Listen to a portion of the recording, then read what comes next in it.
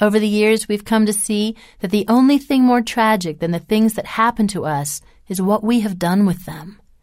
Words were said, painful words. Things were done, awful things, and they shaped us. Something inside of us shifted.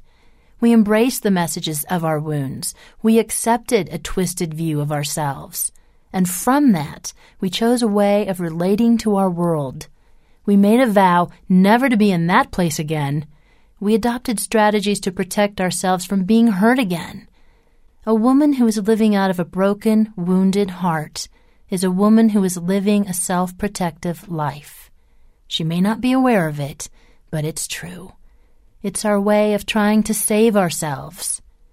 We also developed ways of trying to get something of the love our hearts cried out for. Despite the best face we put on our lives, the ache is there. As the proverb says, even in laughter the heart may ache. Proverbs 14, verse 13.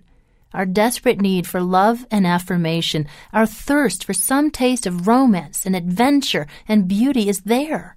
So we turned to boys, or to food, or to romance novels. We lost ourselves in our work, or at church, or in some sort of service. All this adds up to the woman we are today.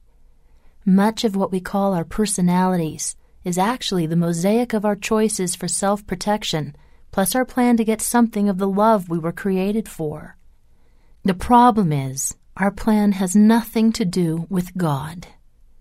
The wounds we received and the messages they brought formed a sort of unholy alliance with our fallen nature as women.